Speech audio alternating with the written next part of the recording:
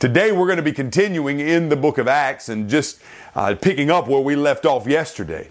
Yesterday we see this man, Gamaliel, this respected teacher of the Jews, as he stands up in the middle of the congregation after this enraging of the religious leaders as they now desire to kill the disciples. Gamaliel stands up and says, hold on guys, let's think about what we're about to do, because if God is for this, we can't stop it. But if he's against this and this is not of him, it's just going to fizzle out and die on its own. So let's just take our hands off and let's just let the things kind of go as they will, and we will see which way it goes. And if God's for it, he's for it.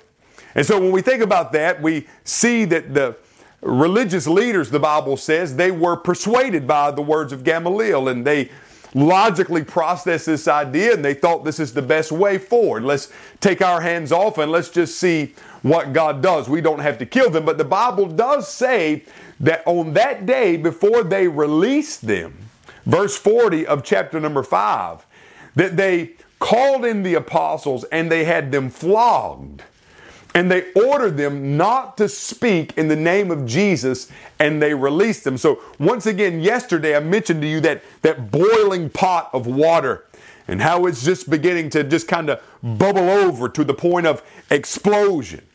And what we're seeing here now is the ratcheting up of persecution. Remember back in chapters 2 and 3 and 4, it was a stern talking to. You be quiet.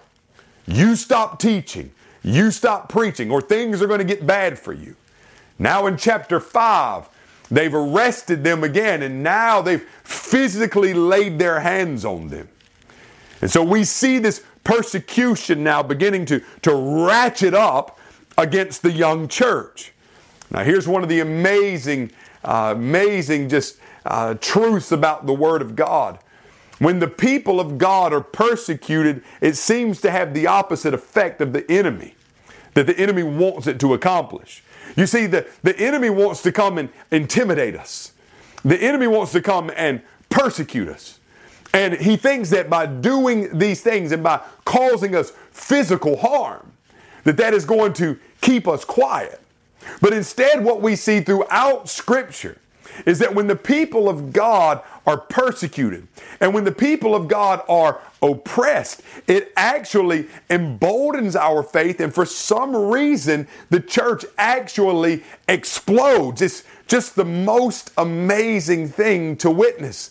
And we see this across the pages of Scripture. And what we're going to see right here is the same exact thing take place. The Bible says that when this had happened, they were flogged and released. Now, common sense tells us that the young church is just going to go underground. And they're going to just kind of now be quiet in their response. And they're not going to say much. They're not going to keep on, being so vocal and out in the open and preaching and teaching of the good news of Jesus. After all, if it's going to lead to physical harm, is it really worth it? And what we see here in the text is the Bible says they went out from the presence of the Sanhedrin and they were rejoicing that they were counted worthy to be dishonored on behalf of the name. And every day in the temple complex and in various homes, they continued teaching and proclaiming the good news of the Messiah. Now just consider that for a moment. Now let me remind you the book of James.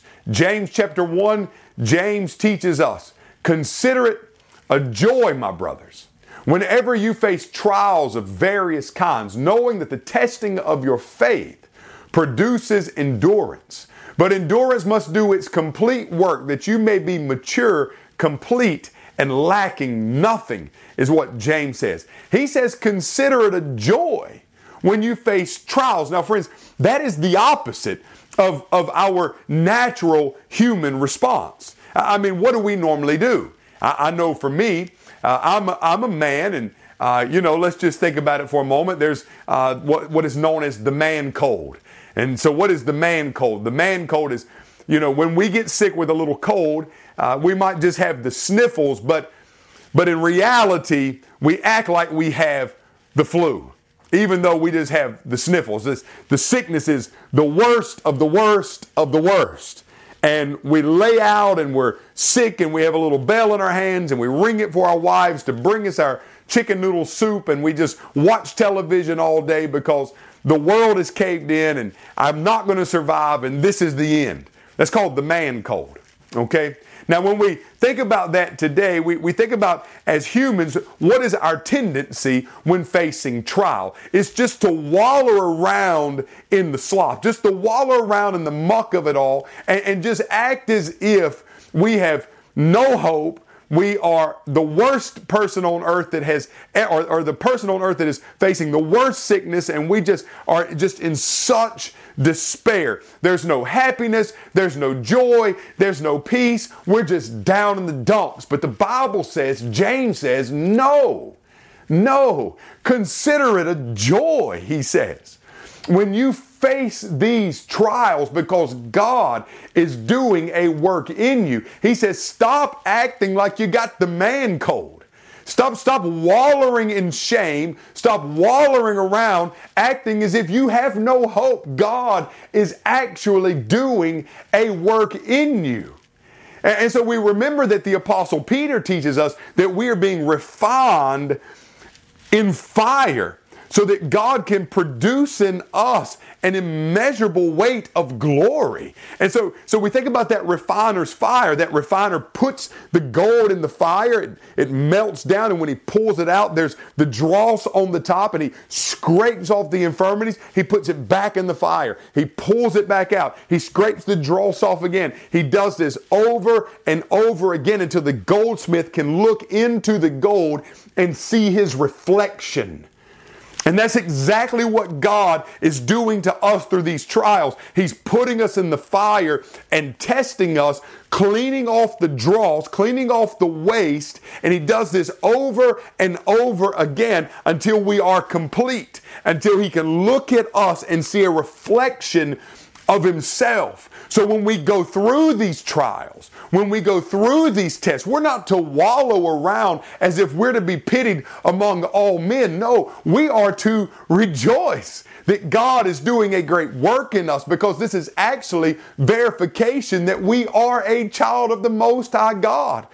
This is something that this young church evidently understood.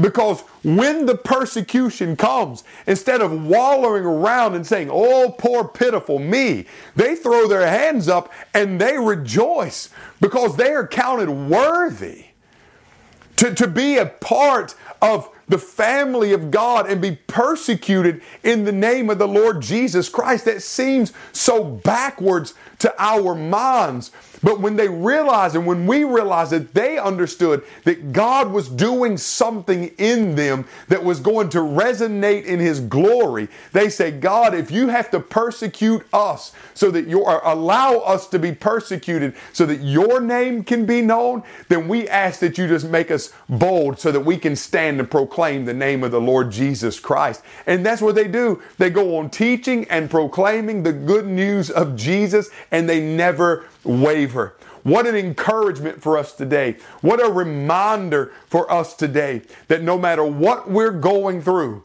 we have a choice to make.